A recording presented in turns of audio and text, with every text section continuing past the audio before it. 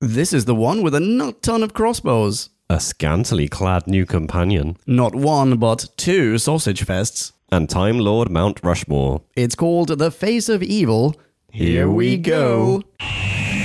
We're embarking on a voyage all through time and all through space, encountering Daleks, Thalan, Ood, and the Cybertronic race. Sontarans look like taters and Silurians all have wonky scales. And the Doctor has a TARDIS, we're reviewing all his tales. Who back when? Reviewing all of who there is. Who back when? Subscribe and rate on iTunes, please. Episode by episode, we're trudging down this temporal road. Come join us on this odyssey. What other choice could there be than who back when? Who back when? What ho dearest podcast land. It is I, Leon, introducing this episode, C089 of Who Back When, a Doctor Who podcast, or Doc Past. Correctamundo. That person is Jim. Hello, Jim. Hello, Leon. Hello, Podcast Land. Hello, Podcast Land. Hello, Jim. Pause. Thank you, Podcast Land. Lovely. C089, I said. What's this episode called? It's called The Face of Evil. That's right. Another Tom Baker serial. It is. I think slowly but surely we are collecting all the constituent evil parts to make one evil whole. There's some interesting trivia about the name of this episode, actually, which we will get onto. Oh, marvellous. Very good, very good. Well, without further ado, shall we jump into a bite-sized chunk of Who? Let's do that one. Time for us to synopsize, clarify and summarize, so take a view and grab a brew and listen to this overview, this free-for-all. We like to call a bite-sized chunk of Who. Bite-sized chunk of Who. At an unknown time on an unknown planet, an as-yet unnamed tribe is being shitty to their only female tribesperson, Leela. Upon closer inspection, the tribe, who call themselves the Sever Team, are perhaps not what they seem. Their leader sits upon a throne that looks suspiciously like it came out of a spacecraft, and their shaman is wearing bits of a spacesuit. Their behavior, on the other hand, is straight up savage, and the unfortunate Leela is banished for questioning their beliefs.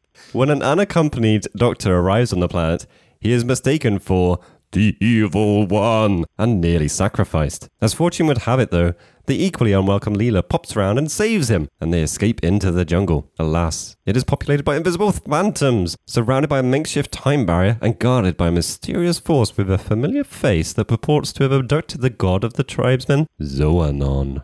B-Scout over, you are welcome. Aren't you just? Now, that is not a very straightforward plot to follow. No, it is not, I suppose. So unstraightforward that I watched parts 1, 2, and 3, stopped, read the synopsis for parts 1, 2, and 3 on TARDIS Wikia, and then watched part 4.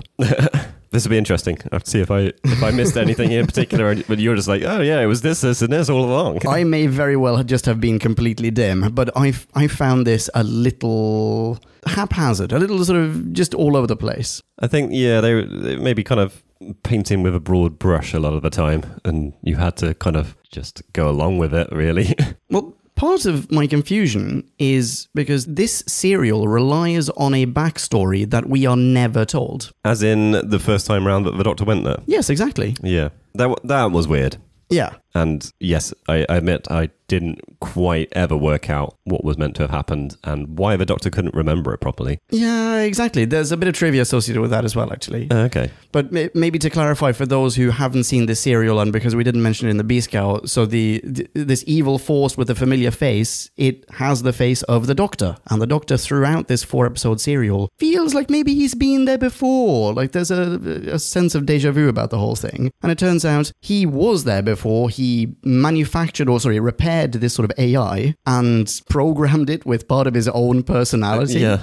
Which then made the computer completely schizophrenic, and that's it. But somehow he has just forgotten about this. But we are never told why he forgot about it. And it's an adventure we have never seen, and at least according to TARDIS Wikia, we will never see again. Yeah. Because the thing with this is, you're never quite sure with Doctor Who which Doctor it could have been. But we see his face carved in rock. So we know it is, and his face is projected on screens from the computer. That's right. Manifesting it. And it's Tom Baker. Like, this is a Tom Baker story that we haven't seen, and like you're saying, we will never see. Correct. Which is odd, because we've obviously seen a lot of his adventures up to now, and especially when Sarah Jane was a companion, you kind of feel like, I don't think we kind of felt like we skipped much. I don't think so either. They almost, the end of one leads to the beginning of the next. Yeah. Very much so, in fact.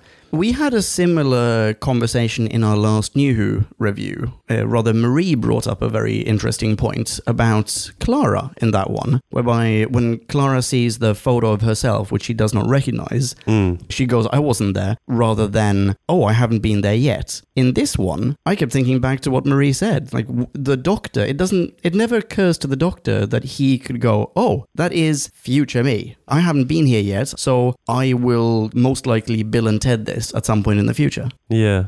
I guess the only thing is that right at the start, the Doctor is having this kind of, I'm pretty sure I've been here before. In fact, right at the start, Okay. the Doctor breaks the fourth wall. Yes, he does. Why, how, what, who, where, and when. Let's throw them in as well.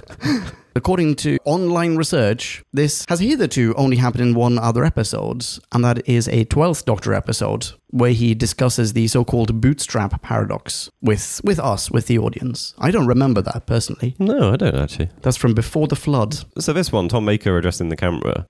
I think if it wasn't so straight at camera and unflinchingly at camera, I would have accepted it as him just Talking to himself. talking to himself. Yeah, He does address himself in that little soliloquy. he does, but it's funny, he doesn't he's not looking up in a kind of thinking pose. He's just staring dead fast down the lens of the camera. In fact, there is a cut to close-up of him, at which point he turns around to face the camera. Right. It's almost as though we are creeping up on him, and he's just straight up acknowledging there is a BBC crew here. So this is a weird one, Kevin the cameraman.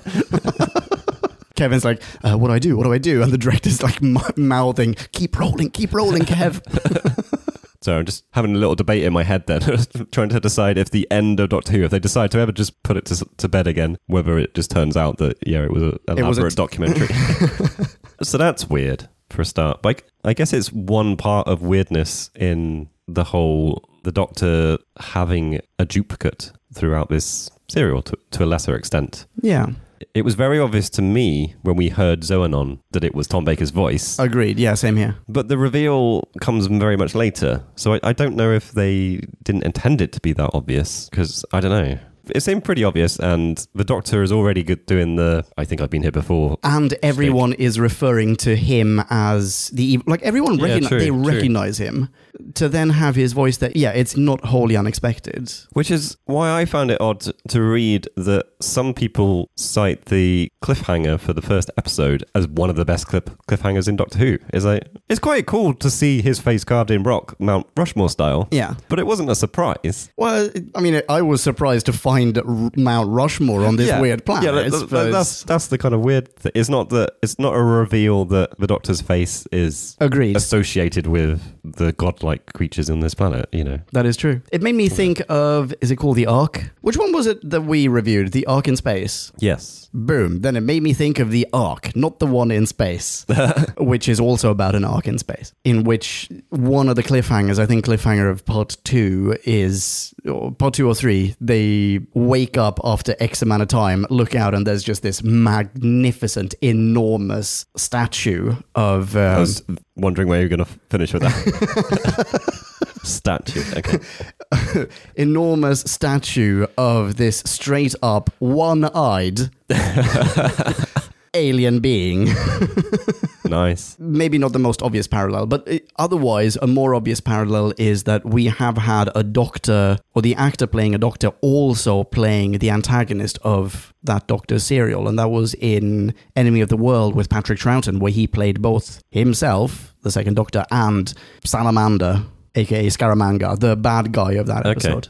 Yeah, because I did wonder if that was going to happen at the start of this. I'm not sure if you... Well, I guess you probably were wondering. No, I assumed we would get Tom Baker as the bad guy as well. Yeah. Yeah. But no. Well, ish. Yeah, ish. Yeah. Okay, so there are a few things about this serial that we need to talk about. Just maybe we should deconstruct this to make better sense of it. Okay. Why don't we start with something pretty straightforward here? We get a new companion. Apparently we do. Yes, yeah. This is the introduction of Leela, whom Tom Baker did not want there, and apparently with whom Tom Baker did not get along. Oh. Yeah. Tom Baker wanted to fly solo. He wanted to do his own thing after the departure of Sarah Jane Smith. But the BBC goes, you know what? We need someone who wears very little clothes. and that they got. How do you feel about Leela? I think just on the face of her being in this serial, I actually really liked her. It was a little bit wishy-washy in places whether she had the chops to really kind of be a companion. Because for a start, like, she is a cave person. Like, he's come across countless people who we've kind of said, that could have been a companion. Yeah. I don't think she would have jumped to our minds if she didn't, she wasn't pre-written to be the companion. Like, we wouldn't be looking back on it and going, oh yeah, he should have taken that cave person with him, because they would have not fainted at every opportunity because they're on a different planet or I don't know. See, I don't know. I was positively surprised to find that she was not as primitive as I had at first feared. No, I guess that's the thing, is that definitely as the serial went on, it seemed more that even though their behavior at the start is very much tribe-like and rudimentary, there's kind of a hint and progression that actually they have ancestry not that far removed from people that could construct spaceships, and they've just... I don't know, it almost kind of implied that they kind of forgotten some things, but, which I didn't really buy, but...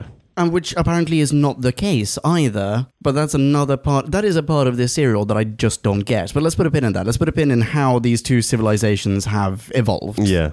I liked Leela. I did too. She saves the Doctor on, a handful of occasions over 4 episodes. Yeah. Even though she straight up murders 2 people in it as well.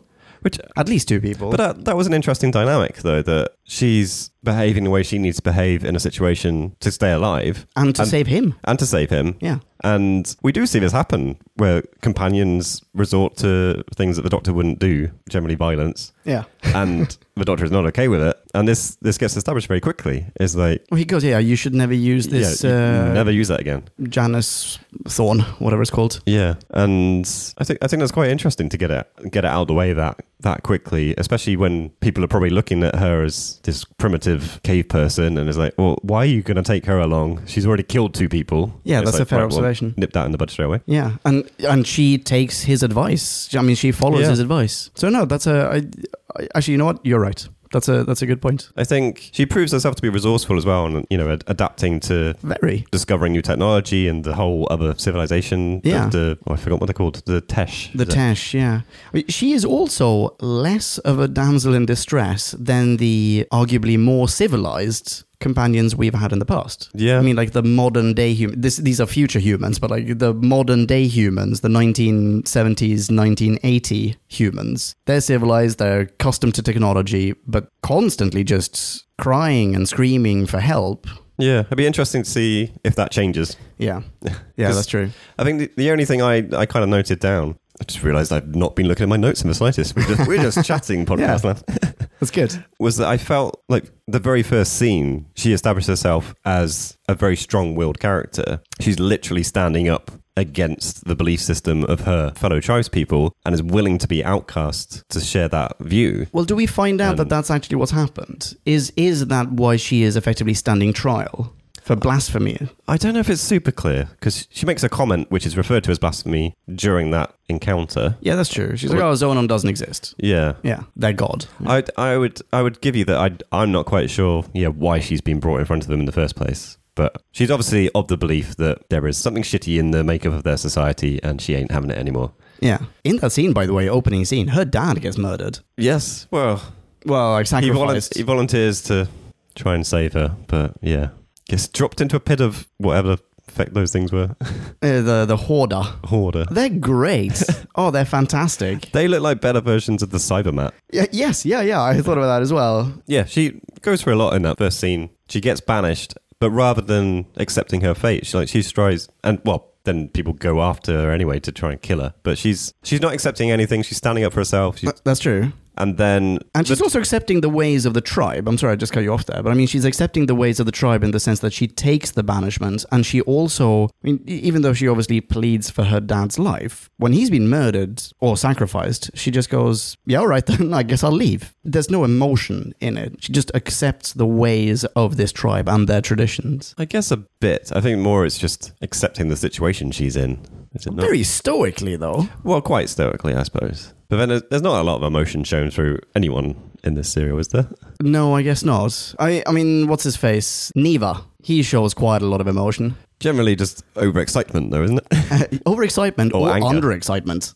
I mean, towards the end, he is catatonic. Practically, he's not catatonic, but he is underwhelmingly I think unemoting. Is he not just paralyzed by rage? Every time he speaks, he's like, and I'm going to kill him. Possibly. By the way, just to rattle off a handful of names, we have Leela, we have Neva, Andor, Lugo, Zoanon, and Thomas. I think it's Thomas, actually. Oh, sorry, Thomas. Right.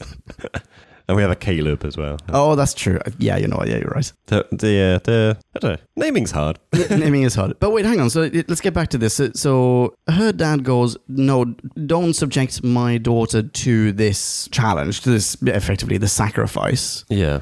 I'll do it instead. As in, he will now take the punishment upon himself. He is sacrificed. And they still go, yeah, I mean, we still need to punish you, so you are banished. She's banished, and then one of them, I can't remember who it is now, goes, actually, we should now also kill her, and then sends a couple of hitmen after her. Who sends the hitman? I don't think I actually saw who did it. I think it said that Neva did it. Neva, but, oh, okay. And just a slight interpretation I had differing to yours of the whole her father sacrificing. Yeah.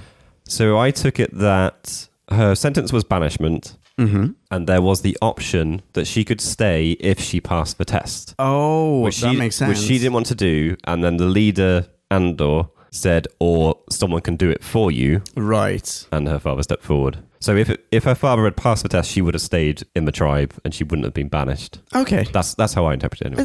That makes sense. See, this is why I had to go and read the synopsis, because I didn't really understand much of what was going on in this serial. But okay, so thank you for that. And yeah, the only thing I was going to carry on with about Leela's character, which I saw as ever so slight negative, was just how quickly, once the Doctor is on the scene, that she literally takes his hand and follows him. It was just a little nitpicky thing. It's just, she went from totally having her own agency, driven to just survive. She's still kind of questioning like who this alien is. It looks like literally the evil one.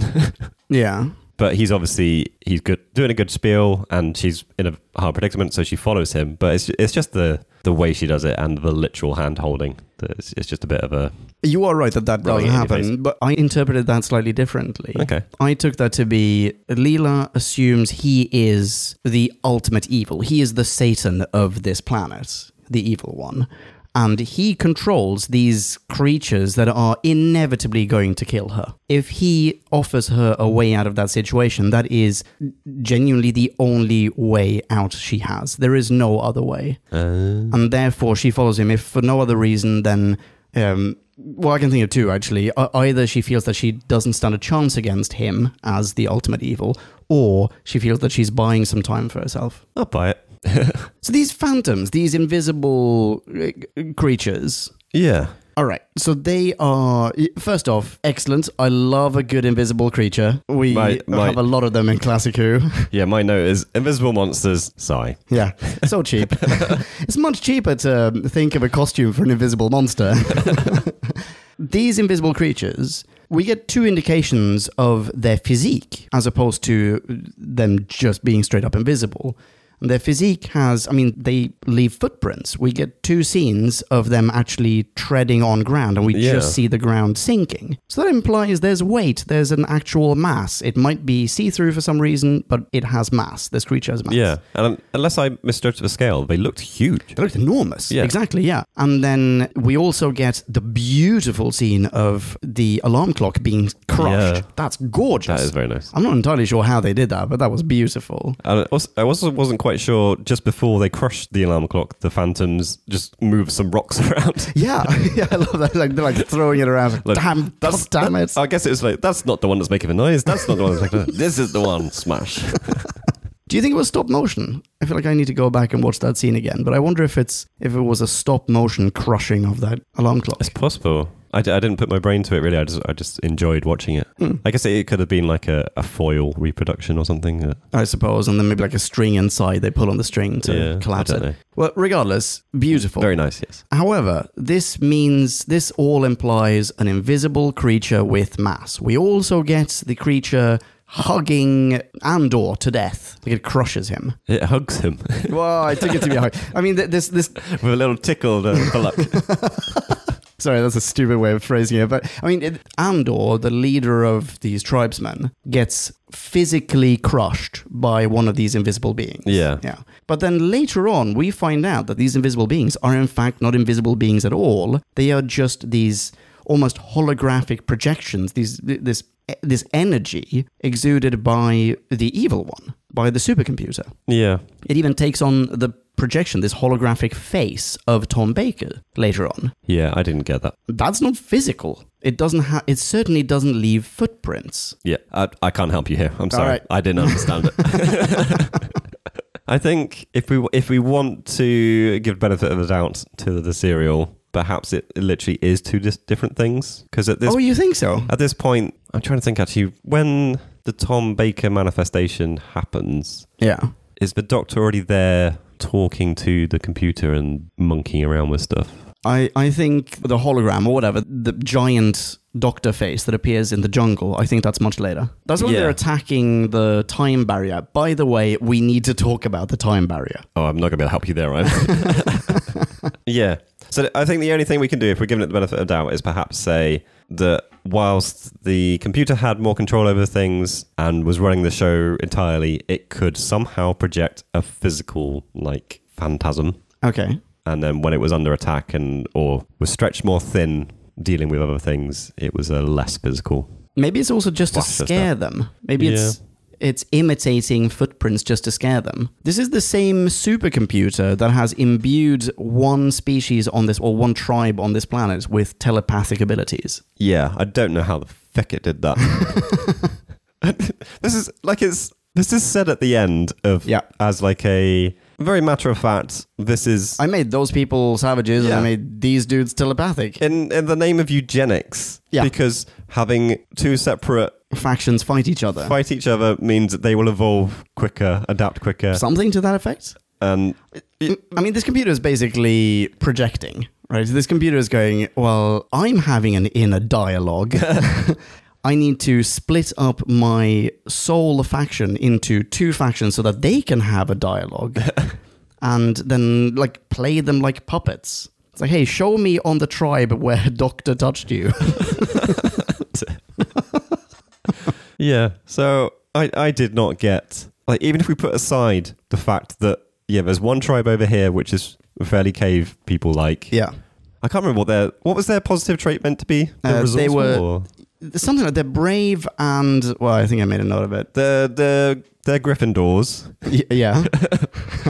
loyal and brave or whatever, and these ones are Slytherin bastards. Something to that effect. Wait, hang on.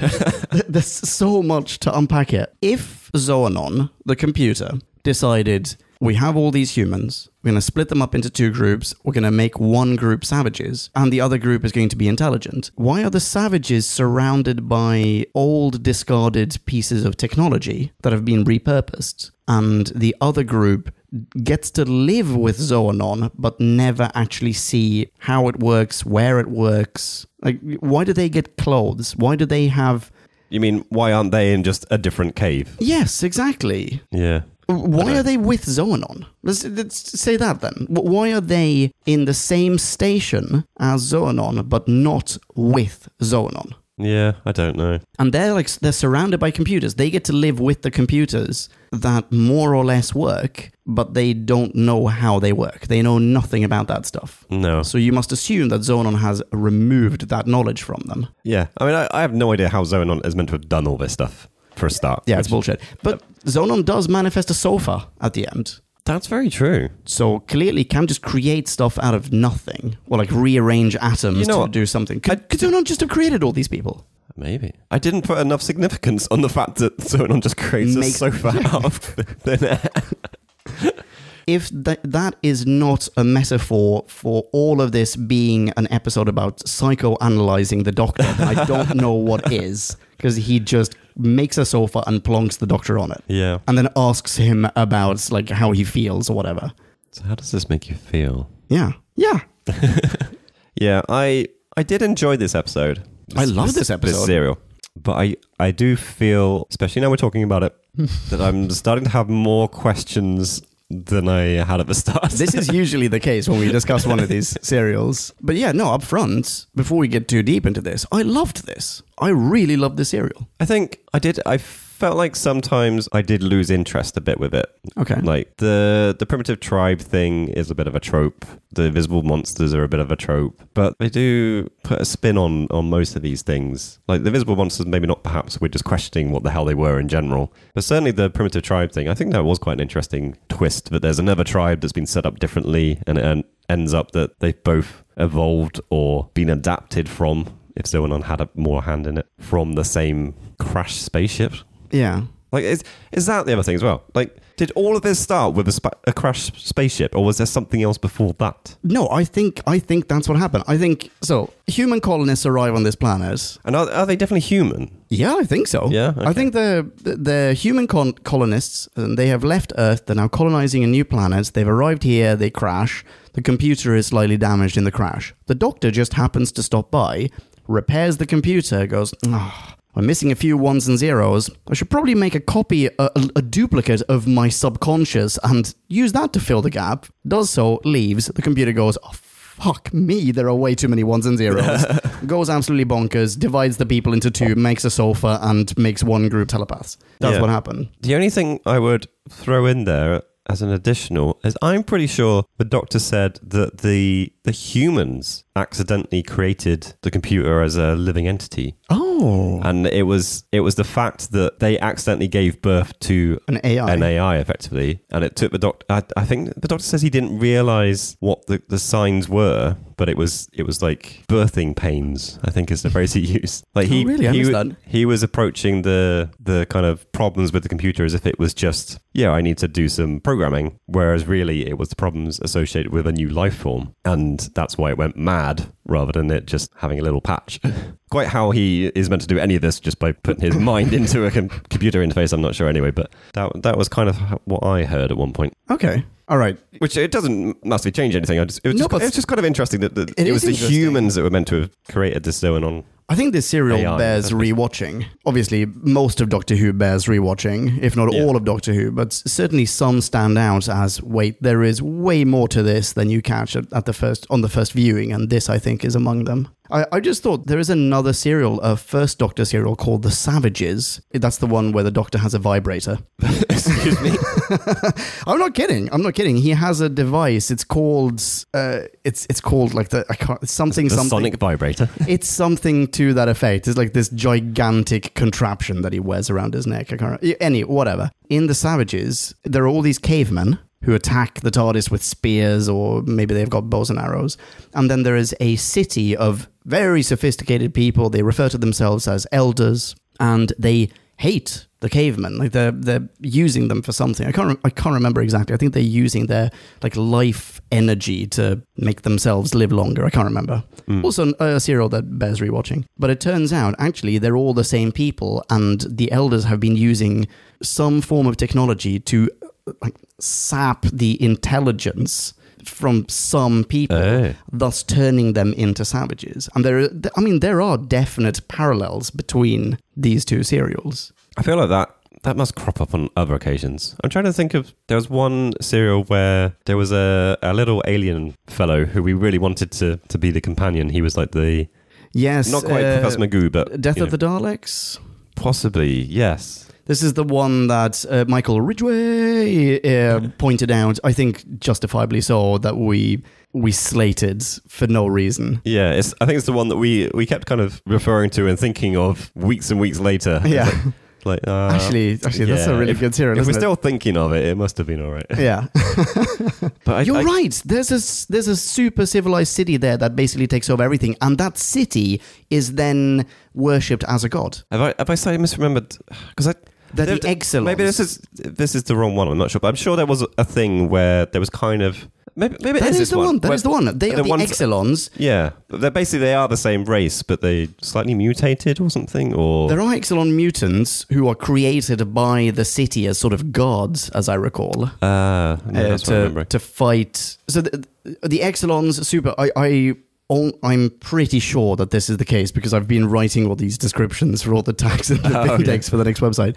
And when I looked up the Exilons, I had to look them up. They were super civilized species, super civilized society. They build this very technologically advanced city. The city starts just like, it instigates a purge. It just kills lots of them, casts them out into the wilderness over generations and generations, like millennia, effectively. They deteriorate into savages, cavemen, and they still worship the city, which still works as some sort of god. Very similar to this. Yeah. You are right. Oh, this is why I'm saying we need a trope Vindex on the websites. A Trindex. Yeah. If anyone in podcast land is interested in putting that together, by the way, you are more than welcome to do the legwork. I think what's interesting with this serial, though, is that for the most part, I don't think I cared. Like I said, like the primitive tribe trope and the visible monsters trope. Yeah. They rang some bells, and it was just like, okay, someone's doing a paint by numbers here. But they were the only little niggles, I think, because I think everything else just had a little twist on it. Had enough kind of new paint that you didn't notice the scuff underneath. Yeah, I see what you're saying. I've got another question for you, actually. It's a bit of a shame that Drew isn't around for this, because I wonder if this would tally with some of his blog posts. This is interesting, because I had a note I was wishing Drew was around for. Oh. Will it be the same thing? I wonder if it is the same thing. I feel like there are quite a lot of anti-religious sentiments in this serial.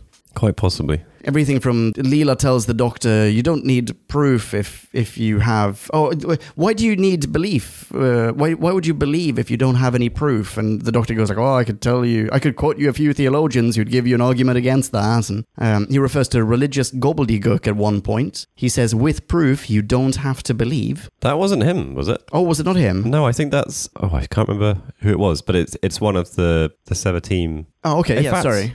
Yeah, it's someone talking to Neva. Or oh, right. So that when feels like... they see their paradise sort of thing. So I feel like that's another case of like the same kind of anti-religious dissidence that Leela incorporates in the beginning is then echoed by someone else. You're right. It's by what's-his-face? The other chap with a neatly cropped beard. I can't remember. Is it Caleb? Yes, that's Caleb, isn't it? We have to come back to Caleb, by the way. Okay. I look forward to Head that. in that. But I would be quite curious to hear how someone who is religious, like how they would perceive that. Yeah, I think I can't speak for those people. Well, nor I. But I would imagine at this point you kind of accept this is what Doctor Who does and a lot of sci-fi does because it's kind of the nature of the beast. Yeah. You're contemplating... Science is God, yeah.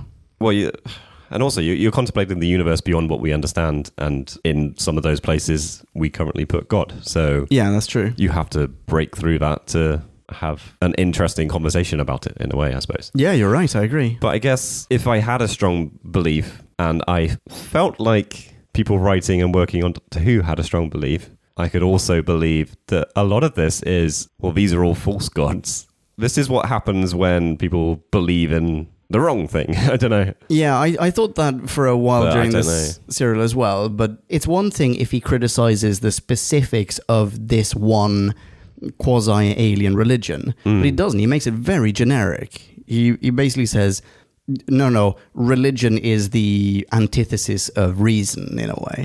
Okay. Well, that's how I took it anyway. Yeah, I think I maybe missed...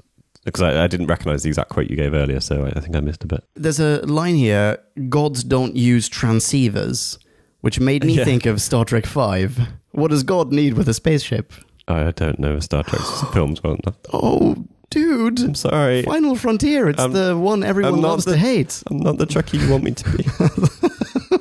So what was the point that you were curious to hear Drew's take on? It was the line, with proof you don't have to believe. Oh, I see. Because that's a very on-the-nose thing to put in there. And it's not a big conversation. Like these are two, from our point of view, quite primitive individuals that have literally been confronted with the realization of a parable, gospel, whatever you want to imagine the interpretation is. Yeah. They've literally seen the thing it talks about, and it's maybe 2 sentences each they have to discuss it, and one of them is, with proof you don't have to believe. We've just thrown away everything now. Generations of religion. Yeah. Which I took to be actually... Like, I don't have any religious beliefs, and I'm quite happy, for the most part, of science taking the front run and it just being a science show and everything. As long as we're not offending people. Yeah, I'm with you on that. But I couldn't help but think in this situation, like, this is actually proving the thing you believe in, but you're talking like it's disproving it. But okay, so the one way that they could see it, taking what you just said, the way that would work for them, if that were the case, the way that would work for them would be them saying, well, we've just seen God, or the devil, whatever. We've just seen the devil, so clearly our belief in religious good versus religious evil is true. But they view it from a different perspective, whereby they say, well, now that we've seen the devil, clearly he's not the devil. Like, ipso facto, our religion has flaws. Like, our beliefs are not accurate. I guess in some ways it's meant to be more an accumulation of things that have happened up to that point. But I guess the beef I have is the thing they are literally talking about is a line in like a parable or something that they recite, and it talks about, I can't remember exactly how it's phrased, but it's something like there's a barrier, and then there's I don't maybe it's not paradise world, but there's some different world beyond. Yeah. They go through the barrier, they see a different world beyond. Yeah, exactly. There's a paradise or something on the other side. Yeah. And yes, they've already seen the Doctor probably isn't evil. They believe him at this point to be mortal, and they've seen the other race of Tesh, and like everything is the entire belief Wait, have system they is seen falling the apart. Tesh? They haven't seen the Tesh. No, they just believe that there are Tesh. No, at this point, I think they have. I think they've fought them already up to this point to get in. Oh, okay. I think it's a brief little interlude in the middle of their big invasion. Oh, right. Okay, sorry. I think that's the pacing of it anyway. And yeah, they just have this little sidebar of looking out onto the kind of red landscapey map painting picture that they do for that one scene, and just go, yeah, everything's bollocks now, isn't it? Suppose it is, Jerry. Yeah. On a similar note, I was intrigued by the behavior of I keep forgetting his name, Neva, the priest, the shaman. I'm never quite sure. Shaman. Who at first seems like, he absolutely does seem like a false prophet. Yeah. And when he says, I heard Zoanon say those things, he spoke to me, Leela goes, absolutely not, he doesn't exist, you are lying. So we assume false prophet. Then we get to see, actually, he's not a false prophet per se, he's just misled by Zoanon. He's too primitive to understand that this technology is not divine. And he is actually telling the truth. He is reciting what Zoanon has told him. But then he is very quick to tell the leader, you know what? Why don't we just lie to them? Why don't we give them a false religious reading of this? And that way the people will do exactly as you command. They will fight. Yeah. I didn't understand that, to be honest. I didn't understand why they were really up for their warriors to go out and fight that particular time. Was that something that was written in their religion? Or because the way they talked about it was that hadn't happened for a very long time. Yeah, it's something about this barrier opening. Like, it is temporarily open. Right. That's how I interpreted it. Or that's what I got from this. So the barrier is temporarily open. On the other side of this barrier is Zoanon, is their god. So the evil one has made the barrier. Because the barrier is now temporarily open, we don't know when it'll close again. We should take this opportunity and attack. And that's the only way that we will save our god. Yeah.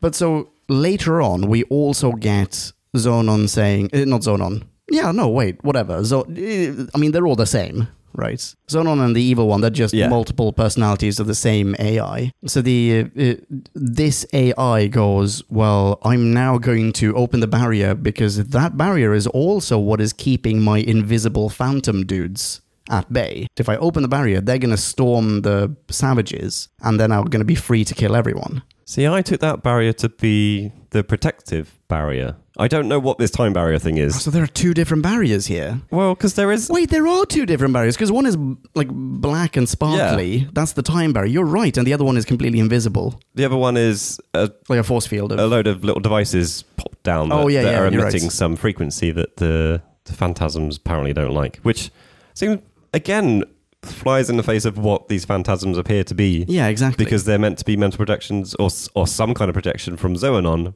which would imply Zoanon is controlling them at all times. So why would he, because no one else would be able to, put up these barriers? Yeah, exactly. You're right. Yeah, those are different story elements that have been pieced together somehow. Maybe they've been scavenged from other discarded scripts. I mean, they're all really cool sci-fi concepts. It's just that together they don't necessarily make perfect sense. So this episode, I'm trying to think, see where it aired.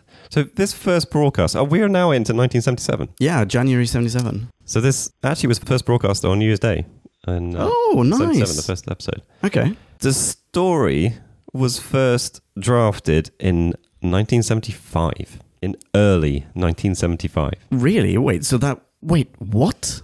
And it just stuck around for 2 years to... According to Wikipedia, so Chris Boucher is the writer for this. Yeah. And this is his first script. So he submitted a script in early 1975, which Robert Holmes didn't quite like, but I think he saw some promise in it. So I'm guessing it sat around for a while, and then eventually they kind of started to rework it and make it... Oh, so some script editor starts tinkering with it, making it more elaborate maybe. Or actually, by the sounds of it, they sent it back to Boucher to carry on working with. But yeah, they spent, by the looks of it, months actively kind of rewriting and redrafting and sorting things out. And it eventually gets picked up at the start of 76 as a proper script. But the names for it...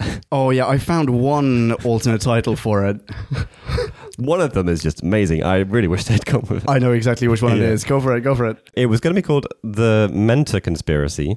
Okay, the Mentor Conspiracy? Yeah. Okay. Then it got retitled to The Tower of Imolo. This is already hinting at like how different it must have been, how the names changed and whatever. What tower? Tower? Yeah. And then, for quite a long time, I think, it was called The Day God Went Mad. Best title ever. The interesting note they have on Wikipedia as well is that Hinchcliffe didn't dislike it because of the religious connotations, is that it wasn't in keeping with the other titles. It wasn't the something of something, I'm sorry. If you could put an of in there, it'll be fine. Well, we've also at this point had the Mind of Evil and the Planet of Evil. So this is what I'm saying. Like we're gradually, hey, if you stick around long enough, you get a whole person. We've had the Mind of Evil. We've had the Hand of Fear. Yeah. We're now getting the Face of Evil. Actually, I went to the TARDIS Wikia list of all episodes and just controlled or command F'd stuff like eye and nose and mouth just to see like how long are we going to have to wait? Is there a nose of something? No, but wouldn't that be great? I had to look, dude. The nose of fear. The left earlobe of terror. Yeah, I genuinely do get the impression that this, more than possibly any other script, I don't know, maybe they all went through this kind of history, is just rewrite, cut a bit, and no one sat down at the end of it and went, that bit that appears in the first episode that we never come back to, do we want to address this again? Like the time barrier thing. What is that? Because that is never used again. No, and why everyone else goes through Mount Rushmore to get... What makes it a time barrier? I don't know, because this is the phrase the Doctor uses. Is it just a I know, but is it just a force field that covers like a giant expanse of jungle, with the exception of the mouth of Mount Dockmore? Is that the only thing it is? Because there's no time travel element to this, right? It doesn't prevent. Wait, is there? No, there's not. Well, I'm not missing anything. It's never said further on that it is, because when they used the term time barrier, my immediate thought was, the Doctor's going to meet himself from a different time. Like, that's what it was implying. Is like, there is another version of a Doctor on the other side of this barrier. But obviously that's not what happens, and there's nothing to imply that there is a difference of time in anywhere in this serial. I'm just looking on TARDIS Wikia to see, there's such a thing as a time barrier. I want to find out what it is. A time or temporal barrier was a force field-like defense. Everything within the barrier could be projected at least a second into the future, preventing any energy or anything physical from penetrating to the other side. And apparently that is from the Face of Evil. I missed that completely. Yeah. Right, interesting. So it's just an impenetrable wall? Effectively, yeah. Okay. By the way, so since we were talking about Boucher, he's also written the next serial, The Robots of Death. And then he's written another one, which is another legendary one. And then he also wrote Image of the Fendal, another legendary one. Onto a roll, eh? Yeah, which I'm not sure I've seen, actually. But that's another Leela one. Leela and...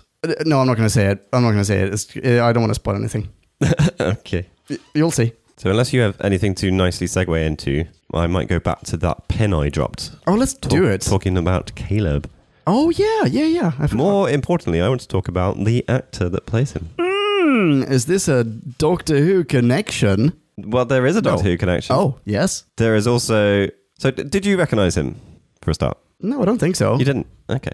So anyone of a certain age in growing up in the United Kingdom might recognise him from earlier 80s children's television show called Johnny Briggs, where he played the father, which is where I actually do mostly recognise him from. But okay. He was also in Star Wars. Wait, what? He doesn't have a massive role, but he is recognisable in the role. Probably you have to have seen him before. Whom does he play in Star Wars? He is an Empire officer who I don't actually know if has a name. No, he's Commander Number 1. He is apparently credited with.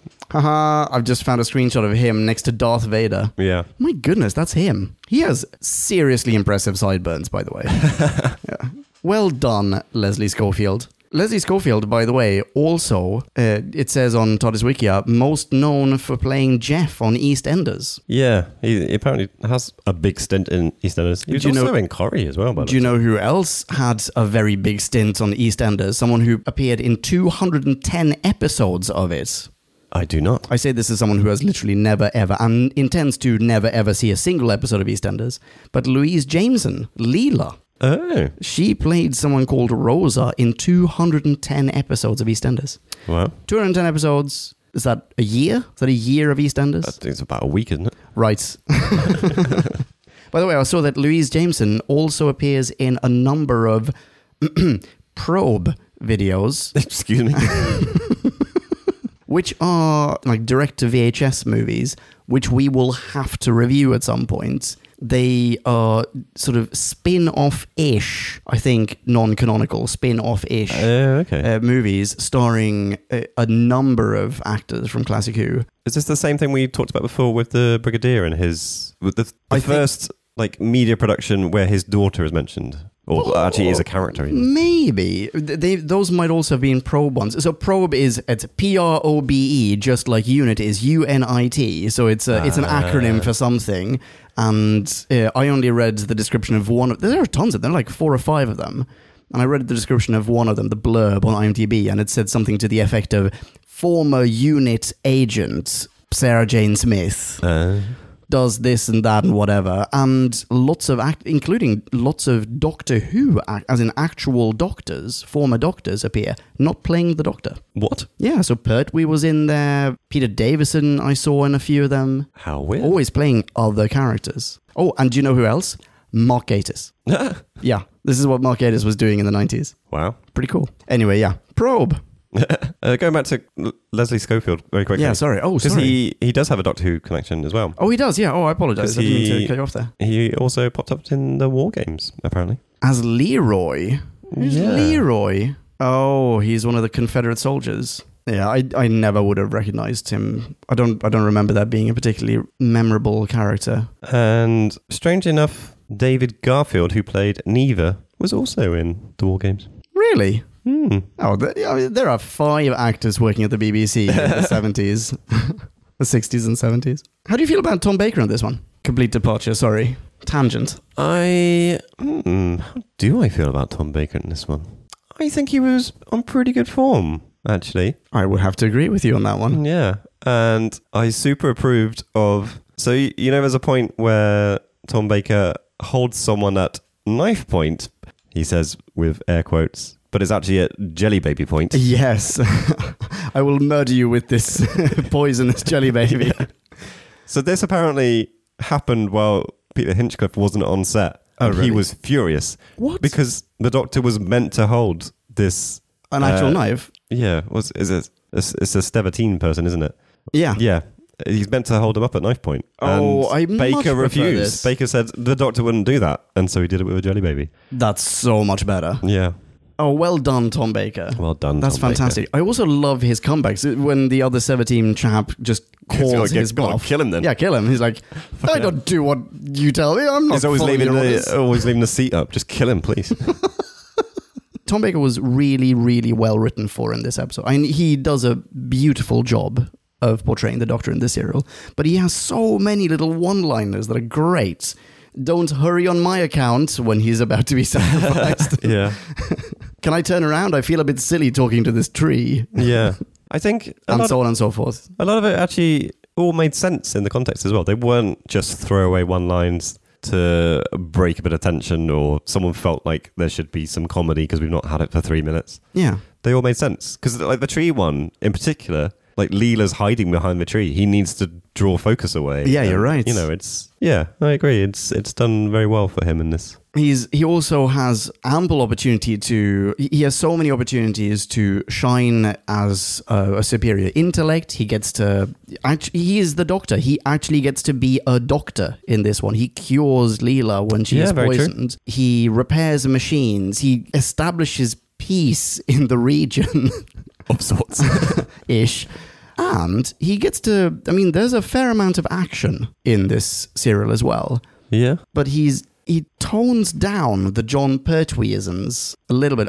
There's a point in part 3 or 4, whenever it is, when one of the Tesh dudes is like has him in an arm lock of some sort. And he is genuinely, he's been arm locked by this total dweeb. Like, he doesn't know what to do, and it takes him a while to break free. But that's an incredibly tense scene. Yeah, because they're rolling around on the floor, and at this point the walls have been electrified. Yes, exactly. Yeah.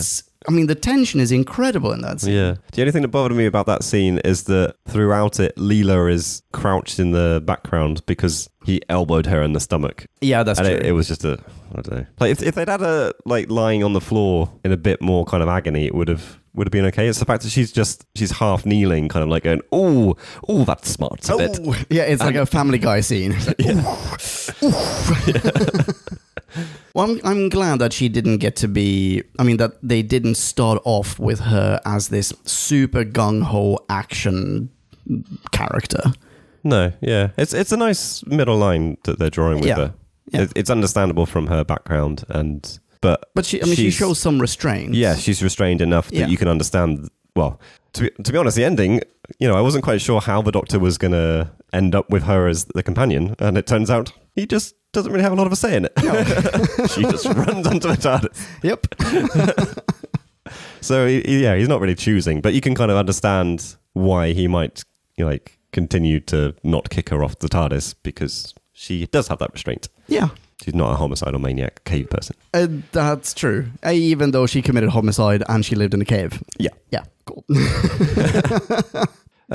Tom Baker as well does, I think, quite a good job being Zoanon. I agree. Yeah. Has opportunities to just be creepy, I suppose, with the voiceover. Scary, deranged. Deranged, certainly. Like more so probably when we get the video projections in the kind of computer AI room and what have you. That's super kind of maniacal, deranged. Absolutely, yes. Also, when he's just talking to him through the helmet. Very first time that we get to hear him, he's making so little sense. His insanity makes perfect sense. It's whatever he's saying. It's like, we are here, you are us. I will get rid of us, and we will survive. And it's just it's just like this scene festering with paranoia and weird delusions. Very good job. There are lots of different voices in Zoanon, by the way. Yeah, I didn't pick up on as many as it seems that there are. There's a child's voice in there. Yeah. There's a female voice in there as well. There's a woman's voice, I'm pretty sure. Yeah, I believe so. And at least one other adult male. Yeah, I can't find the details anymore, but I think you're right. I think there are a very minimum 4 voices in there. I definitely only heard Tom 3. Baker and... I think it was... Okay. I definitely heard another male voice, and it was very clearly there was a female voice in there. Yeah. I'd never noticed a child's voice. Oh, you didn't? No. That's like when the Doctor is writhing in pain on the floor. It's one of the cliffhangers when Zoanon is creating some sort of weird... I don't know what he does. Like he going, who are we? Or that moment? Yeah, I think so. Yeah, exactly. It's when, towards the end of whatever it is, parts 2 or 3, part 3, I guess, the Doctor is in the Zoanon 1s and 0s room and just writhing in pain as we jump into end credits. And there's just like, out of nowhere, kid's voice. Like, what? And Yeah. I didn't spot it as a child. It threw me for a loop. Yeah, I didn't quite understand why the Doc was writhing in pain. I think maybe at this point I wasn't really accepting that Zoanon has this incredible mental capacity. Because he can give some people telepathy and he can make sofas, but that is it. Like, he would be great at reading your future and working at IKEA. no, and he can project like what seems to be solid creatures, Yeah, wait. and he can coerce, even possibly directly control people. Yeah, because by the end of it, isn't it like every single person that isn't the Doctor is Yeah. being controlled by Zoanon? Yeah, absolutely.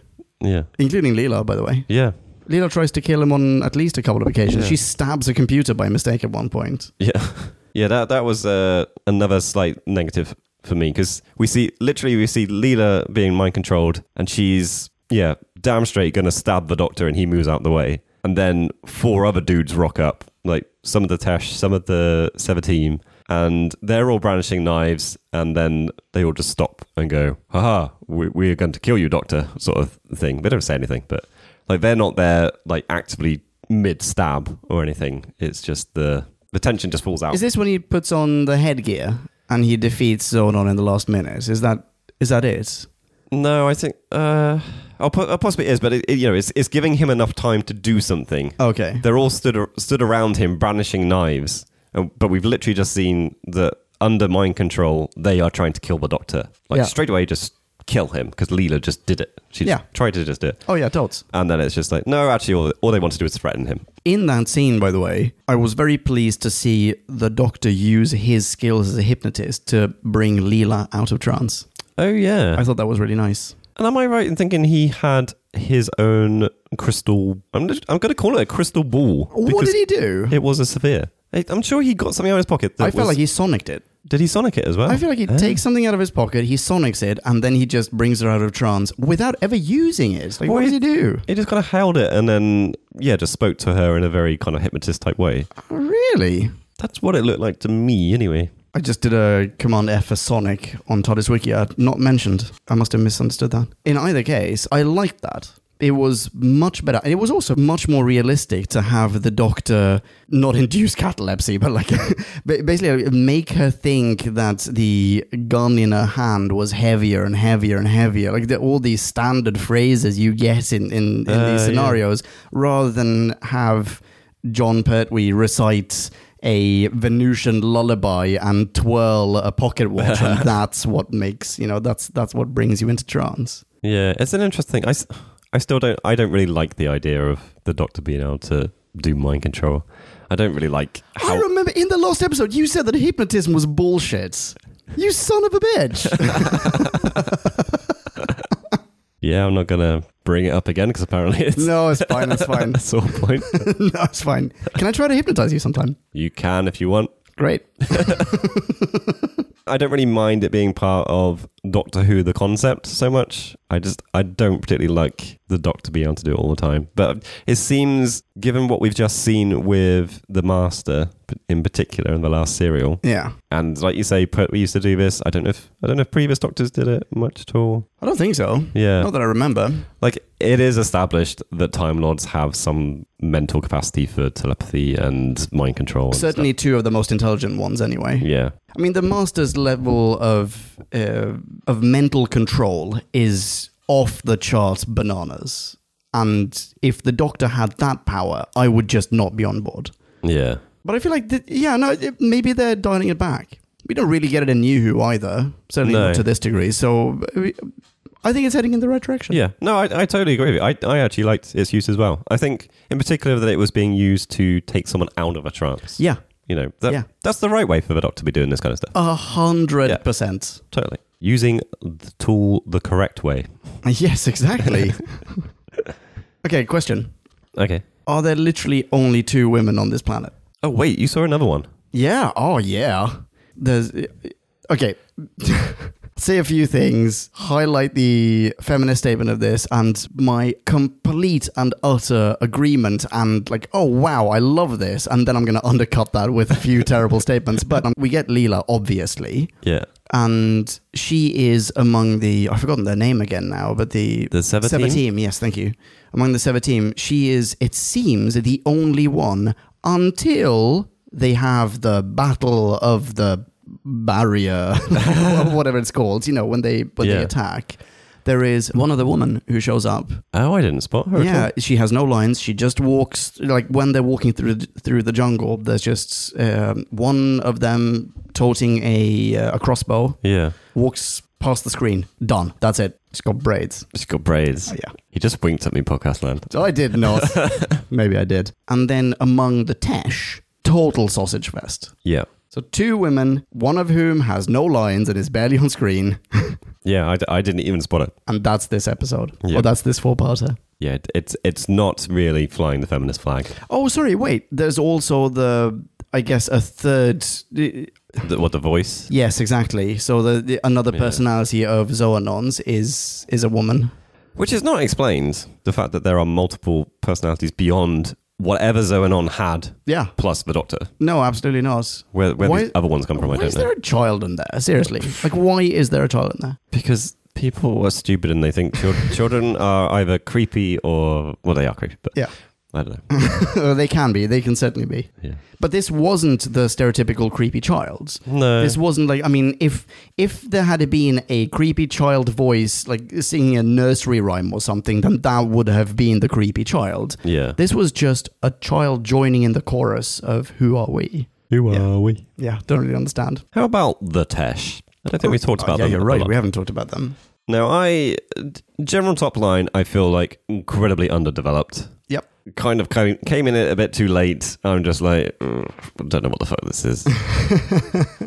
But we do get one, which I thought was a very nice scene, where we're kind of establishing that the Tesh are quite Vulcan-like, is the way I interpreted it. In what regard? Jabal, who is the captain of the Tesh, is referred to as the captain, I think, all the time. Yeah, you're right.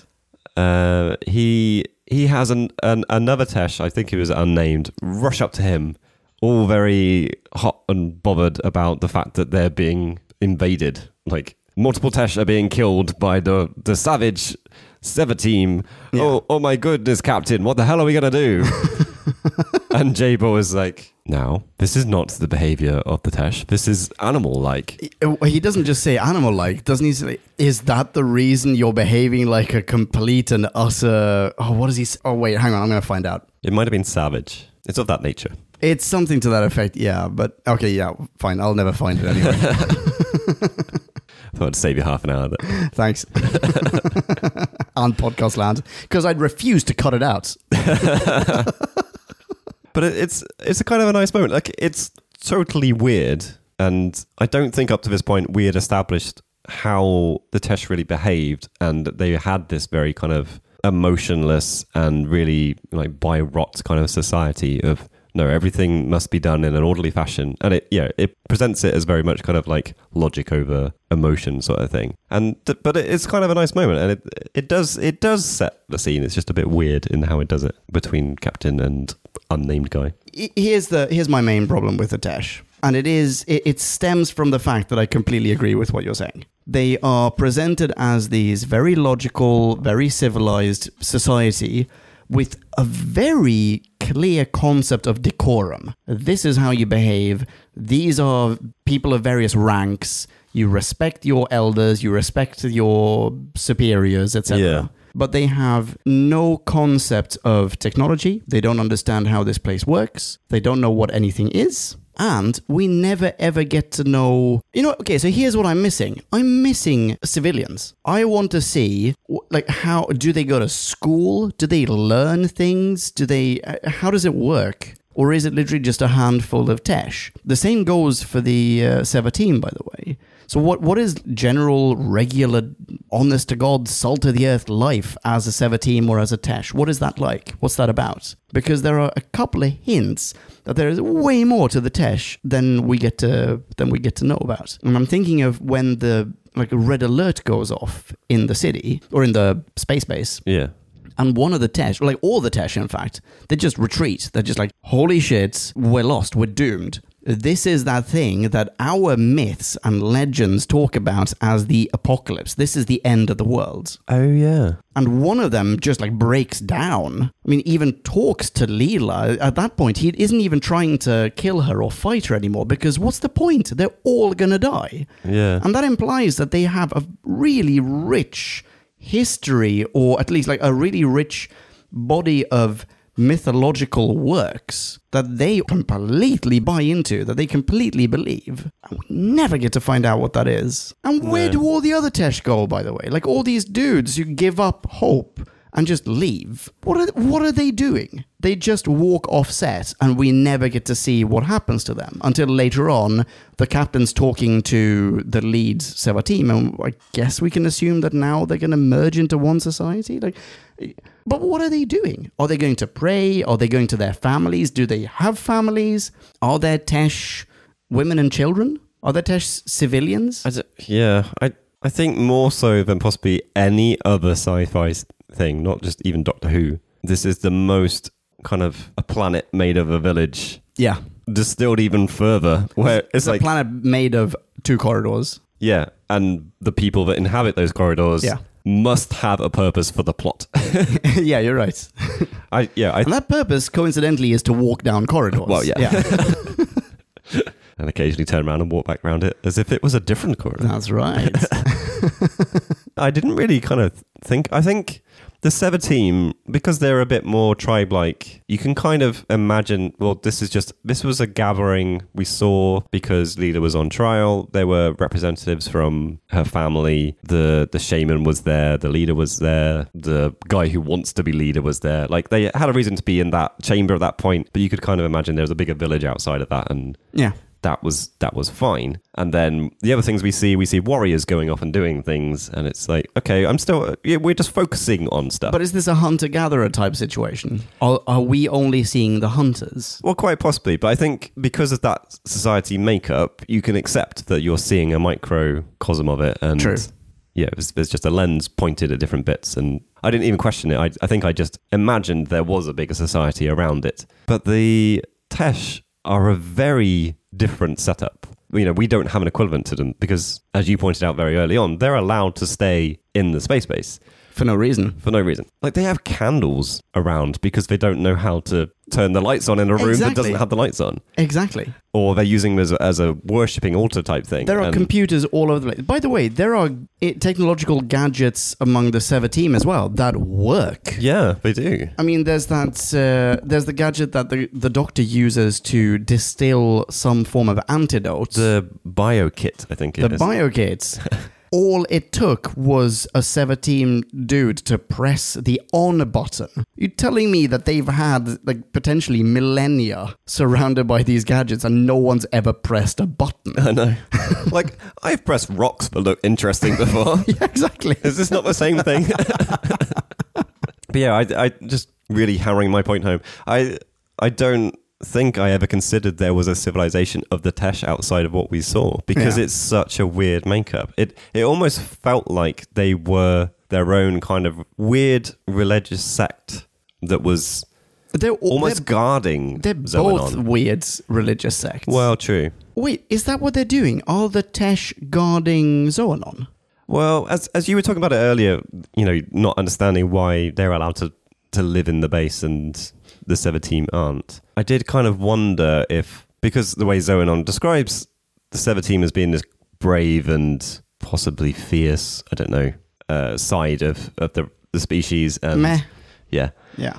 It's like maybe Zoanon is worried that without some kind of protection, they could eventually come in, and so why not have the faction that is meant to be working against them, but with them to create a fucking Aryan race or whatever. God, Jesus Christ, I have no idea what the hell is going on. They mention eugenics in this episode, or in the serial, but they never really finished that sentence. No, like, you have to be careful throwing that shit around, yeah.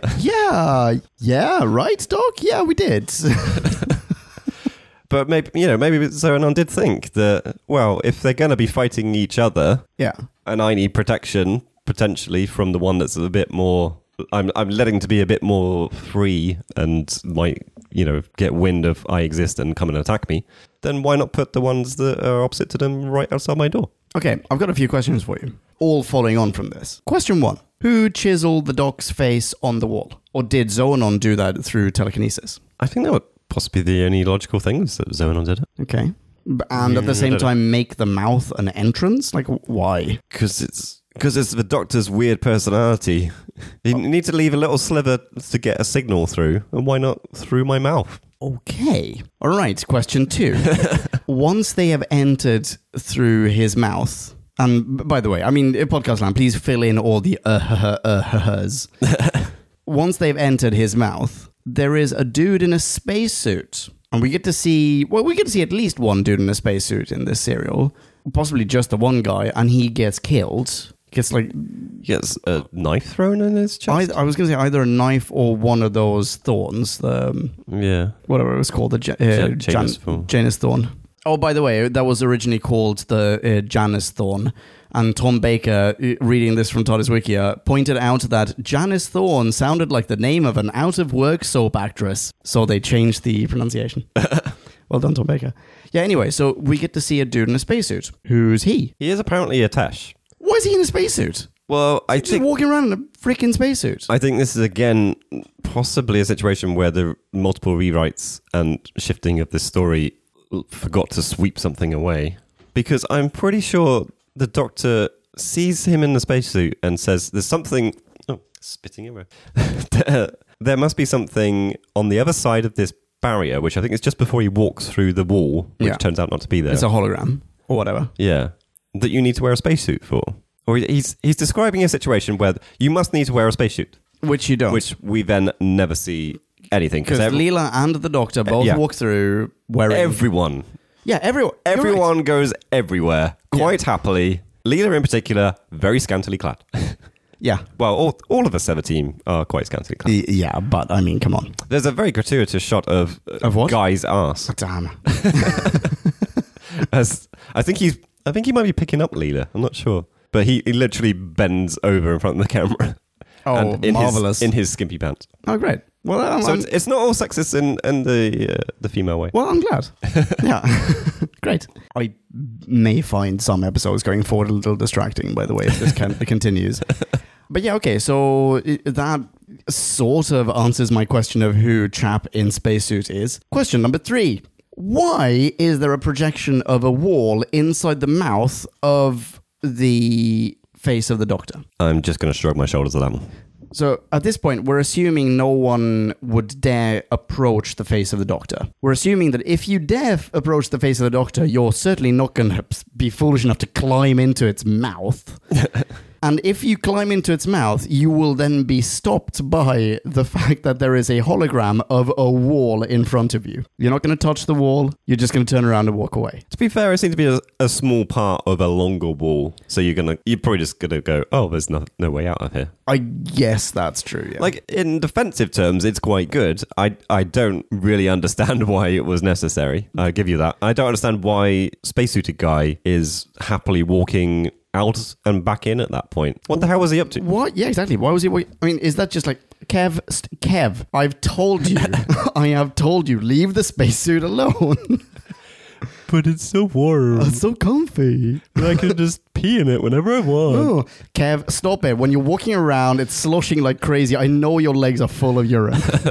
This is what I like. Give me a break. Freaking Kev.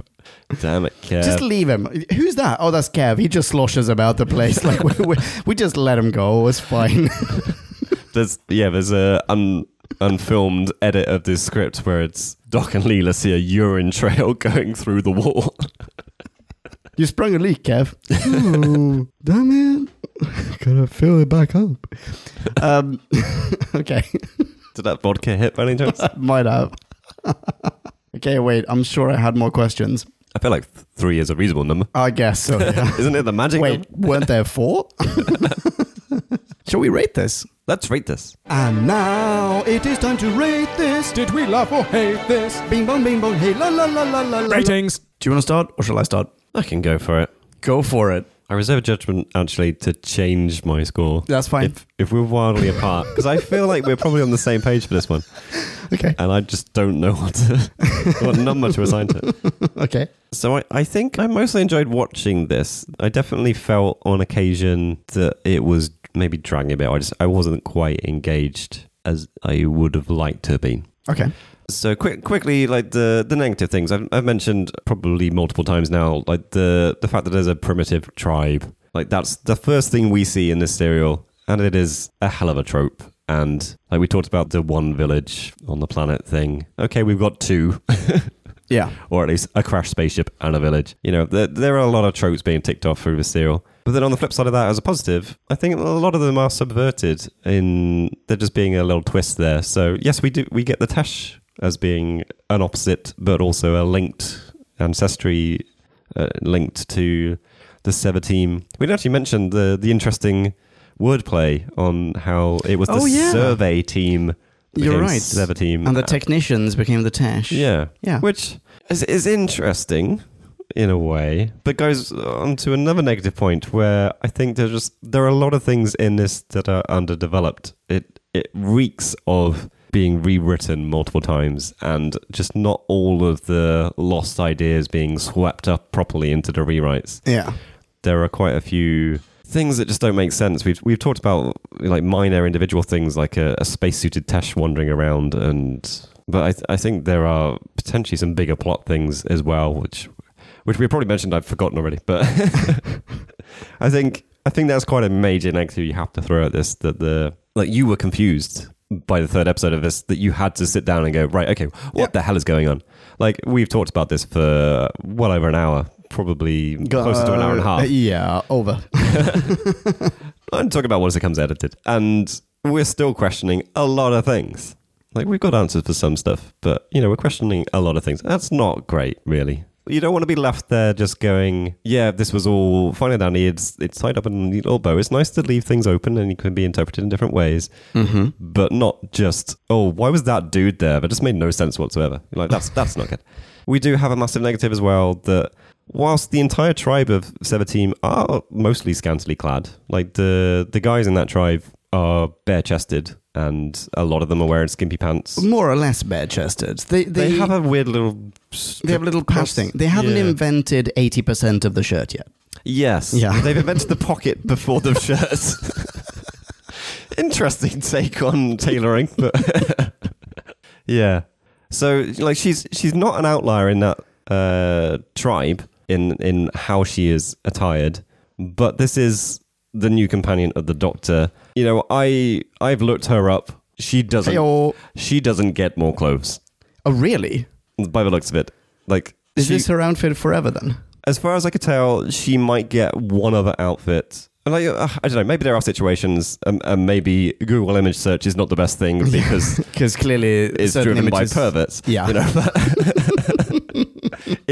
I saw her in scenarios that I haven't seen her in during this serial, and she's still wearing that outfit. Oh.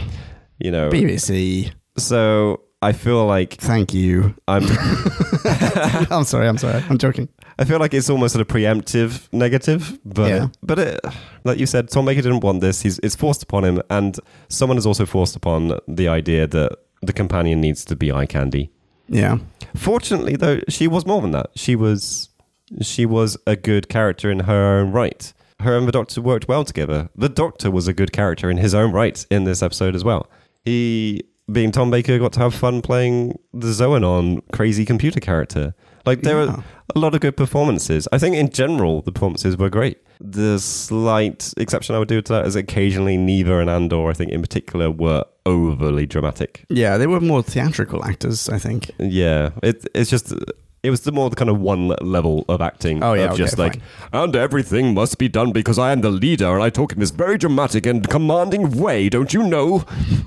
But all of that aside, all of the negatives aside, I think I got a lot of enjoyment out of this. I've enjoyed talking about it, and it's kind of made me appreciate some bits of it more, just kind of revisiting it in my mind. I'm trying to learn from my mistakes with the Planet of the Daleks one. No. Planet of the Daleks. Yes. Yeah. So if I'm thinking about it in a positive way, just talking about it, then I'm going to give it a slightly positive rating. So I'm going to go with a 3.5. All right. I had you down for a 3.2, but okay. Okay. 3.5 for you. I just looked up the chap who played Andor, thinking maybe I'd recognize him in something, but I'm scrolling down his IMDb page. I'm not recognizing. Oh, he was in 19 episodes of Maigret in the 1961 to 1963 series, as opposed to the Rowan Atkinson miniseries. Right, so 3.5 from you. Very nicely summarized. I like it. Okay, here we go. Oh, blurg. Okay. First off, I will say I added a rating for myself. As you were going through your mini review, I bumped my rating down significantly. Oh. Then you wrapped up, or you were about to wrap up your mini review, and I bumped it right back up to my initial rating. Okay, so here we go. You're right, I was quite confused watching this. I don't think I'd seen this one before, by the way. I didn't recognize it at all. Part of the reason I was a little confused was because the plot is all over the place. Yeah. However, after this discussion, I actually feel like I have a better handle of it than I did before. And I also feel that it was actually really quite interesting. At least interesting enough to merit a rewatch to see if maybe I was confused for no real justifiable reason. I did think that it was too elaborate at times and not elaborate enough in others, and that's possibly due to it having been stuck in some sort of rewrite hell for 2 years, as you mentioned. But once it got into production, I gotta say, production value is, really rather good, in the sense that they do a lot with relatively little. We get decent sets, certainly inside the space base or the city or whatever you want to call it. Those are decent. We get an okay jungle, although nothing is ever going to be as good as the jungle in Planet of Evil. The Horda, we only touched upon those briefly. We mentioned them en passant, but these sort of piranha silverfish things, creepy crawlies, loved them. They're a nice little addition to it. They are. Are they another thing that's just underdeveloped, though? Or are you satisfied with I'm satisfied. I'm satisfied with it. And you know what? I really enjoyed the slapstick moment where they're demonstrating their piranha qualities and the Doctor just like plonks one on a 17 shoulder. Who's now being eaten to death in the corner. Here you go, guy. He runs off while the Doctor explains morality to savages. The weird society that has been built here, both of the weird societies that have been built here, and the marvelous, the ridiculous sci-fi concept justifying their existence, their coexistence, in fact, is great. I don't profess to understand much of it, but I love it. And that includes all these little details, like the gesture to ward off evil that one of them, or a few of them, do, which might be a reference to the sign of the cross. That's what I took it to be at the time, because there was so much other quasi-anti-religious stuff going on at the time. But it might also just be an actual symbol of how science has become religion to these people. The Doctor actually explained it. The Doctor says... Yeah, he says that's how, when you go through the spacesuit, that's how you check that all these filters. Yeah, but these people have never seen a spacesuit. For all we know, they have been created as savages from scratch by Zoanon. So, I mean, either they haven't been created from scratch and they have just devolved, in which case this is science has turned into religion, or they were created from scratch, or they were sort of wiped clean. Their minds were wiped, tabula rasa, and they were plonked in these situations that were clearly, admittedly, manufactured by Zoanon, in which case, are these residual memories of their past selves, their sort of pre-clear the hard drive selves? I don't know, but I think that's also quite interesting, because I don't understand what the origins of these two societies is. Yeah. Or are, rather. I don't know, but I love it. Doc is brilliant in this serial, and you might say that he always is, so what's the point in bringing that up? But he really stands out in this one, I think. You've already summarized this beautifully, so I'm not going to go into detail, but yeah, I feel like he gets to explore his range as an actor. Tom Baker does. And Leela, we get a new companion, and I was very worried at first because A, I loved Sarah Jane Smith, and those are big shoes to fill. Yeah, definitely. And B, Leela she's introduced as a savage cave woman, And I don't want that. We had Katarina, who came from Troy, who stowed away aboard the TARDIS and travelled with the Doctor. And she was so primitive that there was zero rapport between those two. Like, I mean, they didn't have a common language. They didn't have any common references. She didn't understand what freaking doorknobs were. Like, everything was beyond her. So the assumption that we were going to get another cave woman, like a cave person in the TARDIS, really scared me, really disillusioned me a priori. But she's great. She has great personality. Those two on screen, fantastic chemistry. Particularly impressive given that off screen they had none at the time, or very little anyway. And in the beginning, when she is rejecting the help of Thomas in the jungle, and she's like, no, I can take care of myself. Yeah, hell yeah, she can take care of herself. Awesome stuff. There is, in that, and in the lack of scenes where she is just a damsel in distress, there is, at least in the context of 1977, there is a feminist statement being made. Yeah. And unfortunately, that feminist statement is being made by someone who is very scantily clad. As in, this is clearly a show produced by men. That's what I'm trying to say. But there's I like that. I really, really like that. I did say before that I was going to undercut all of those points. So, you know what, here goes. Auga, hubba hubba, me likey. I'm kidding. Leela, great. But, so those are all positive. Sorry, this is ending up as a rather long mini. But so some negatives. Would you develop tools to fashion crossbows and arrowheads before you invented clothes? Those energy weapons, they're really annoying to me, frankly. The pew, pew, pew, they were nice effect, BBC, but do we have to see it all the time? Plus, they're incredibly impractical. Yeah, and they're super slow. And why are there these little energy balls? You know what? I like the design of them, but I felt that they were very annoying. In all seriousness, also, would these dudes really banish the only woman? And last but not least, what the hell is going on? I have to rewatch this. However, I am giving this a relatively high mark. I'm giving this a 3.8. Oh, nice. I will not be revising my score. All right, then.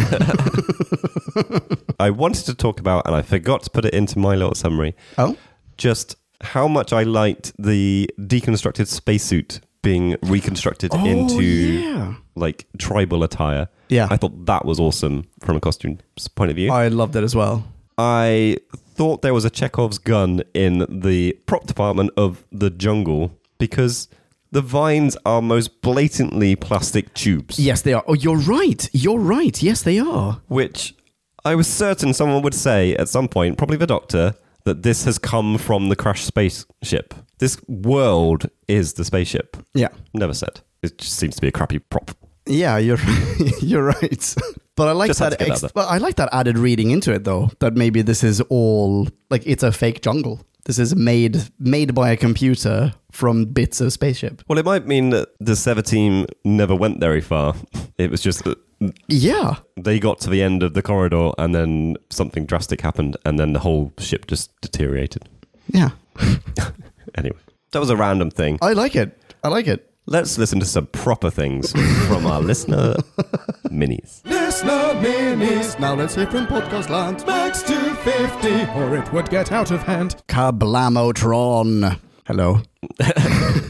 Welcome to the Listener Minis section of this podcast episode. Are you sitting comfortably? Excellent. Let's proceed. We've received a few Listener Minis for this one. That's the higher end of few. It's not 3. It's 4. It's 4. Apologies, Podcast Land. We did announce this one at rather short notice. Or I did. I'm not going to spread the blame around. First out of the gate, we have Paul Forber. Hello, Paul. Hello there, Paul. Paul, you remember we had this conversation about the 250 word limits? Yeah. So you went over that again. Paul, you're not the Messiah. You're a very naughty boy. So we're punishing you by just reading the last bit. Yes, that's right. Paul concludes. New writer Chris Boucher's script dealt simultaneously with two complex, potentially controversial topics: religion and abnormal psychology. Science fiction often speaks allegorically, commenting while entertaining. This story, says Paul, fits into the Fourth Doctor's chronology while addressing one of the programme's greatest criticism. The Doctor isn't often confronted with the implications of his adventures. Presenting a story where the Doctor faces one of his past previously undocumented mistakes gave him responsibility while cleverly moving the program into new territory. Agreed. Yeah, interesting. Paul, good stuff. Dearest Podcast Land, if you want to read more good stuff by Paul, head on over to whobackwhen.com, click on this episode, and read his mini/maxi in its full splendor. Paul can also be found on Twitter at WordsmithPaul. Oh, you know what? I forgot about that bit of trivia that I mentioned earlier. I'm just going to super quickly rattle this off from TARDIS Wikia. The story does not explicitly explain when the Fourth Doctor repaired the Starfall 7's computer. However, there are hints at what happened in the novelization of this one. Namely, that during the story Robot, which you and I reviewed, in the moment when Sarah sees him begin to leave in the TARDIS, in actual fact, the Doc left in the TARDIS, had this adventure, returned to units, and forgot about all that stuff because he had just recently regenerated. And he was a little discombobulated. Hand wave. Okay. Okie dokie. Well, thanks again, Paul. Next up, we've got Trenton Bless. Hello there, Trenton. What up, Trenton? Trenton starts. Though I enjoyed the face of evil, it did have a few issues. Oh. I mean, the concept is amazing. Two tribes, the descendants of the original landing party, are sort of warring with each other. The mastermind behind it was a computer with a slice of a Doctor's personality inside. But the issue, says Trenton, with this story is that it's not super original. Computer monster, done that before. Invisible monster, it's been done and will be done again. Jungle planets, didn't we see that only a few stories before? Come on, be original at least. Leela is a great addition to the show, though, says Trenton. And that's not just because her outfit is so revealing. Although that is a definite plus. Agree, Trenton. Those are Trenton's words, by the way. This wasn't me injecting them. No, okay. total else. Nicely caveated, Jim. Louise Jameson is brilliant as Leela, says Trenton, and brings this sort of warmth to the character. Definitely a great addition to the cast. The Sever team and the Tesh are clever, disguised names for what the humans really were at one time. I enjoyed the mystery that unraveled over the course of the story. Very well done. I'll also say that the cliffhangers for parts 1 and 3 were done very well too. Yeah, I think the cliffhanger's mostly good in this.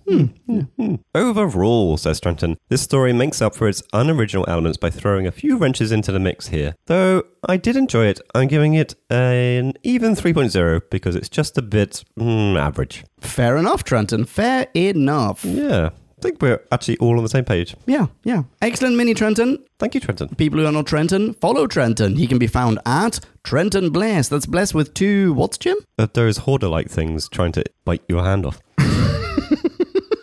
I'm continually impressed by how you just keep coming up with those, like, just on the Most fly. of the time I actually think about it. That one I was like, oh, fuck. I forgot I do this thing. All right. Thanks, Trenton. Next up, we've got Michael Ridgway. Hello, Michael. Hey there, Michael. Oh my God, I love you. Michael starts with some things he liked. Big Mount Rushmore Doctor Head. Attack of the big angry floating Doctor Heads. The Mad Max tribe wearing bits of space stuff. Particularly liked Looney Neva with his space glove hat. Yeah. The Second Foundation Tesh tribe, although their salutation bows are ridiculous. Hang on, wait, let me look at what Second Foundation is. This would be a reference to the Foundation trilogy by Asimov, I would imagine, which I would need to read again because I can't place the reference. Oh, very good. Both of you. Right. Next thing Michael liked, Bloodthirsty Leela. More, please.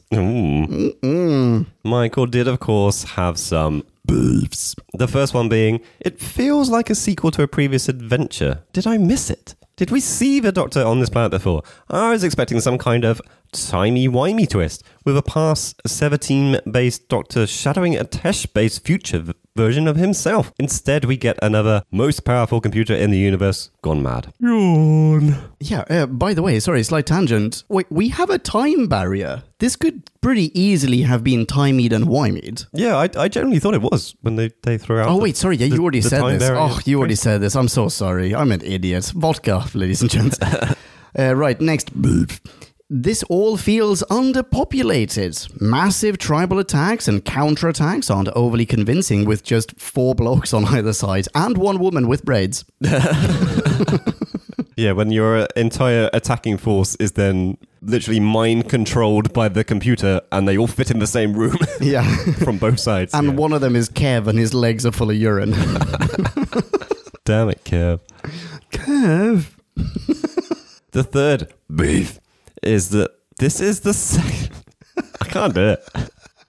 No, you did a good job, dude. This is the second adventure of Mandragora, Mandragora. where the Doctor is the central cause of a ton of death. Good job, Doctor. And then at the end, you just abandon these people. Yeah. I give it 10 minutes before they start killing each other again. Hashtag duty of care. The Seventh Doctor would have stuck around and mediated a sustainable peace agreement. That's not what he said. He said settlement. In the Doctor's defense, Michael, he has at this point repaired Zoanon, and Zoanon can take the place of the Doctor in terms of any mediation required. Yeah, did he really, bug test all of the stuff after removing his personality from it? He's No. QA, do we need that? Don't think so. Let's launch. Straight to production. Skip staging. God damn it. Shop talk. Last booth. The Doctor's escape from his Goldfinger laser death with a mirror. I forgot about that completely, by the way. I call bullshit, says Michael. The Doctor's mirror wasn't touching the laser. What if the laser had moved in Leela's direction first? Boo. Boo indeed. Michael gives us a tiny bit of trivia as well. The Doctor's mistaken identity as the evil one reminds me of the Seventh Doctor's mistaken identity as the great architect in the awesome adventure Paradise Towers. Which you remember, Jim. Which is possibly the only thing I remember from Classic Who as a child. Oh, really? In summary, says Michael, interesting premise and creepy imagery, if a slightly confusing, underwhelming finale. And he gives this 3.3 out of 5 big, angry, floating Doctor heads on the rampage. Roar! Nice one. Excellent mini, as always, Michael. People who are not Michael, fret not, you can follow Michael. He is available on Twitter at @bad_movie_club. No more underscores. None. Not a single one. Not even a full stop or anything. It's just done. Yeah. But you know what? Try it. Yeah. Next up, we've got John Knight. John Knight. Oh, that's nice. I like that. Okay. Next time. John starts. The Face of Evil is a story that, like The Deadly Assassin and The Invisible Enemy, had a very significant impact on my childhood. While I do not recall how old I was when I first saw it, I do remember having some nightmares related to the episode 3 cliffhanger, with Zoanon attacking the Doctor merely with the high-pitched and repeated, "Who am I?" Having rewatched it last night, I realized this story may have had other, more inspiring impacts on my life and development, but that's more for self-revelation. Oh, tease, John. I was trying to recall how often we meet the companion before she meets the Doctor, says John. At first, it seemed atypical, until I really thought about it and realised it actually was a common occurrence, though less so for being in the opening shot/scene. It's certainly very common in New Who, isn't it? Yeah, I mean, isn't that the whole thing with Rose? She's just wandering around praise? Every single one of them, as far as I recall. They always have, maybe this is the lazier version of doing it, in order to establish, this is a good person you will relate to. You just introduce them with an instant save the cat moment, and yeah. Yeah. Right, sorry.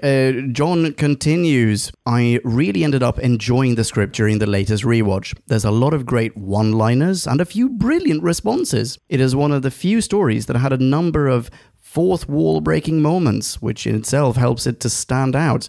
It's the first story since Seeds of Doom that we don't have a scene inside the TARDIS. Oh, correct, yeah. Ah, very true. I am quite grateful to the Who Back When crew for this unique and enjoyable journey through the series. Aw. And I only wanted to say, keep up the great work. Oh, thanks, John. Oh, you too. I totally didn't realise what I was reading until I was reading it. Yeah, Thank you, John. Same here. Excellent. Thank you very much. As for the story, concludes John, it has its personal significance and its importance to the series as a whole, but it's far from perfect. And he gives this 3.5 out of 5. Wow. Oh, brilliant. Excellent stuff. And thank you again, John. Super nice of you. Yes, thank you very much for that wonderful review and lovely words of sentiment. But very interestingly, this is not something that happens very often, where basically everyone, you, me, listener minis, all on the same page. Yeah. Same page club. Yeah. I don't know if that's more interesting in some ways, that you can write something that's like, this isn't mediocre either. This is above average. This is This is absolutely. This is not a mediocre serial in any way. Firmly in the good bracket. Not the great, but in the good bracket. Agreed. And everyone accepts it as good. Yeah. Like, that's pretty cool. Damn right it's cool, dude. No, I love it. Yeah. People at Podcast Land who are not John Knight, you can follow John Knight on Twitter. John Knight can be found at KnightWriter80. Thanks, John. And thank you, everyone in Podcast Land, including the ones who didn't send in a mini. You know what? It's fine. No one's perfect. Send one in next time, though. But not all of you, because we'll be here all night. Yeah, that's right. Yeah, if all 12 of you wrote in, jeez. So, wait, hang on. What do we have next? I looked this up before. It's also by the Bushmeister. The next classic we're doing is The Robots of Death. Oh, that's the one, yeah. Robots of Death. Which I've seen at least one screenshot of a green-looking robot that looks quite cool. I'm almost entirely certain that I've seen it, that I saw it as a kid. Yeah. But weirdly, I have zero recollection of Leela. Yeah, it's weird to forget an entire companion. Right, exactly. Yeah. Before that, though, we're probably going to have a new Who, aren't we? You're absolutely right. I realized it as I was saying it. Would it by any chance be Nightmare in Silver? You're so right. Wow. How did I know that? Because I had gone to whobackwen.com. You know what? I was on my way there as well, but you were quicker than I was. N101 Nightmare in Silver. But looking forward to that. I haven't rewatched it yet. Kind of remember it being a good one. Possibly. In the meantime, please feel free to say hello to us. Jim, you can be found on Twitter, I believe. You can find me on Twitter. I am at Jimmy the Who. Jimmy the what now? You get this wrong every time. It's Jimmy the Who. That's right. And I am at Ponkin. I dare you to spell that right. Thank you for being such a lovely audience, dearest Podcast Land. Until the next time, rock on, be rad and excellent to each other, and ciao. See ya. Oh, no words of wisdom. Have an awesome week, fortnight, however long it is between our next lovely discussions over the podcast waves, and sleep well. See, don't you feel better having gotten that off your chest now? I do. It's much better. See ya. Okay, doodle-bit, bye. Kablamo! Did you enjoy the show? Then please do what the cosmos compels you to and spread the gospel of Who Back When. Tell your friends. But I've got no friends. No problemo. Tell some strangers. Hey! Like us on Facebook. That's facebook.com/whobackwhen, all in one word. Are you into Twitter? Awesome. High five us online and we'll high five you right back. You guessed it. We're at Who Back When, all in one word. Check us out on Instagram for behind-the-scenes photos and other Whovian goodness. Watch our videos or even listen to our podcast on YouTube. That's whobackwhen.com/YouTube. Vote us up on Reddit, listen to us on Stitcher, and head on over to our website, whobackwhen.com, where you can submit a review of your own, browse the article archives, and peruse our visual index of aliens, monsters, and more, which increases in kablamos with every episode. And lastly, give us a rating and review on iTunes. It helps our show get noticed and earns you lots of karma points. That's it. Rock on and be rad and excellent to each other. Catch your earballs in our next Who review or bonus episode. Until then, ciao. Who Back When?